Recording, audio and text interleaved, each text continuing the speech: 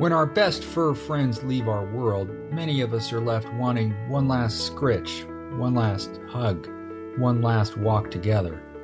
One Last Network is a space for pet guardians to honor their pets in their senior years and to cope with the days leading up to and after their passing.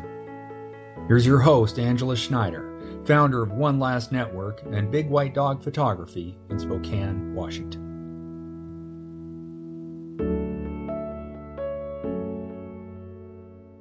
Hi, and welcome to the One Last Network podcast. This is the space for pet owners who are experiencing the senior years and ultimate loss of their pet to find comfort in their memories and learn about services they may need as their pets age and ultimately cross the Rainbow Bridge. I'm Angela Schneider, your host and founder of OneLastNetwork.com, a website directory built around helping pet parents find professional photographers in their area to create everlasting memories of their best fur friends. I'm a professional pet photographer, and I believe in the service that my friends and I provide. We are all so inspired by the love you have with your pets, and our mission is to ensure you have a legacy of beautiful, professional quality art and images to immortalize that love. Many of us are also inspired by the memories we have of our own pets. On this day, in 2014, I lost my Shep. He was my soulmate and my co-pilot in life. When I rescued him in 2004, I had no idea how he would change my life. I look back on who I was then and who I became in the years that followed, and I realize he led me to become a completely different person. Shep helped me find my true path, one with hiking boots on my feet and a camera in my hand. He helped me see the world in a different way. He taught me patience, compassion, understanding, and he helped me see and hear and do all the things that I needed to see, do, and hear.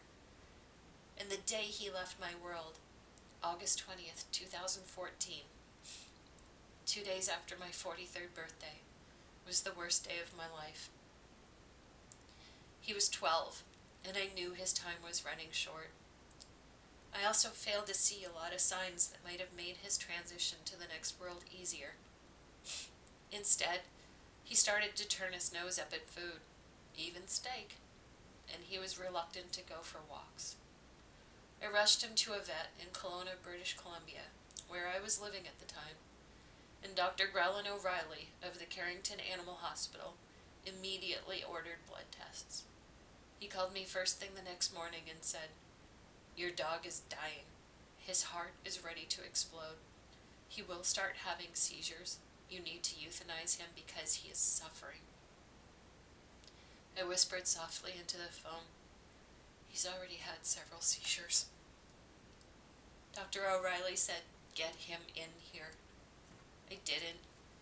I called out, "Road trip," and Shep perked up.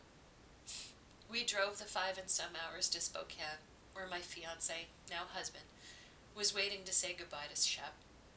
I had him schedule an appointment at a vet in my future home of Spokane Valley. We had about 15 last minutes as a family before Shep had one big seizure, and we rushed to the vet clinic.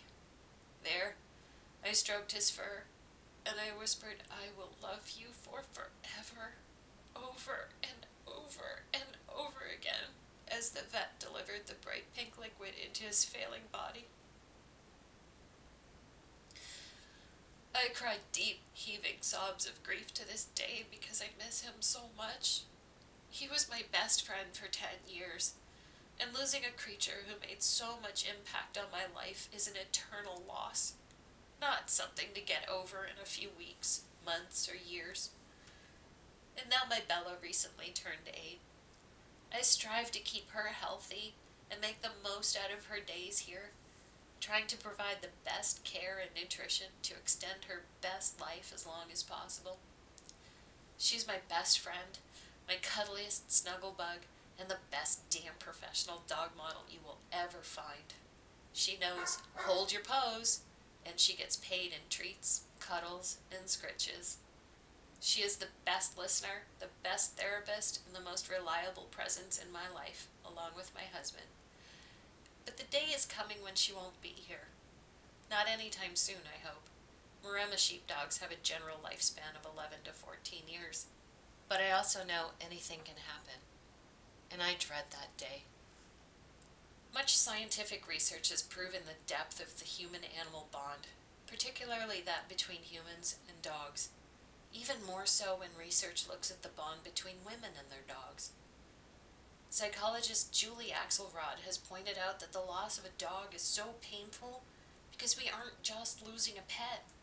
We're losing a primary companion, a source of unconditional love and security and comfort. Maybe even like a child. You know, the kind that won't grow up to be a teenager and tell you to screw off 5 times a day. Losing our pets can disrupt our routines, too. A phenomenon we'll dive into in the next episode with my friend and change management expert, Kate D'Annunzio. We're going to dig into a lot of research on this podcast, talking to experts in pet aging and pet loss grief. And we're going to talk through ways to manage our grief, especially the anticipatory grief that comes with expecting our baby's death, and ways to honor the incredible, all-encompassing love we have for our animals. I've gathered together some of the best content creators I know in the pet photography industry, too. Darlene Woodward of Panthetown Photography in Massachusetts, Jessica Wasik of Bark and Gold Photography in Pittsburgh, Kylie Doyle of Kylie Doyle Photography in Sacramento, California, Courtney Bryson of C. Bryson Photography in Atlanta, Marika Moffat of Soul Dog Creative in Seattle, Tracy Allard of Penny Whistle Photography in Coppell, Texas, and Nicole Rustic of Portraits by Nicole in Las Vegas. We're going to talk to folks in our community who provide services and support to pet guardians in the senior and terminally ill years of our pets' lives. We're going to talk to past clients and the experiences they've found in losing their fur babies and how creating memories have comforted them in the days after. We're going to cry. I mean, I've already cried several times while writing and recording this launch episode. And we're going to laugh. A lot.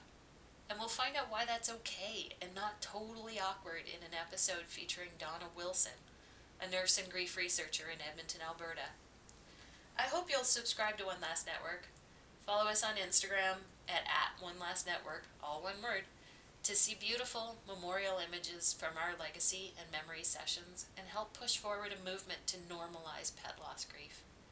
To let the world know, yeah, I love my dog that damn much. Or cat, or horse, or chickens, pigs, and goats for that matter.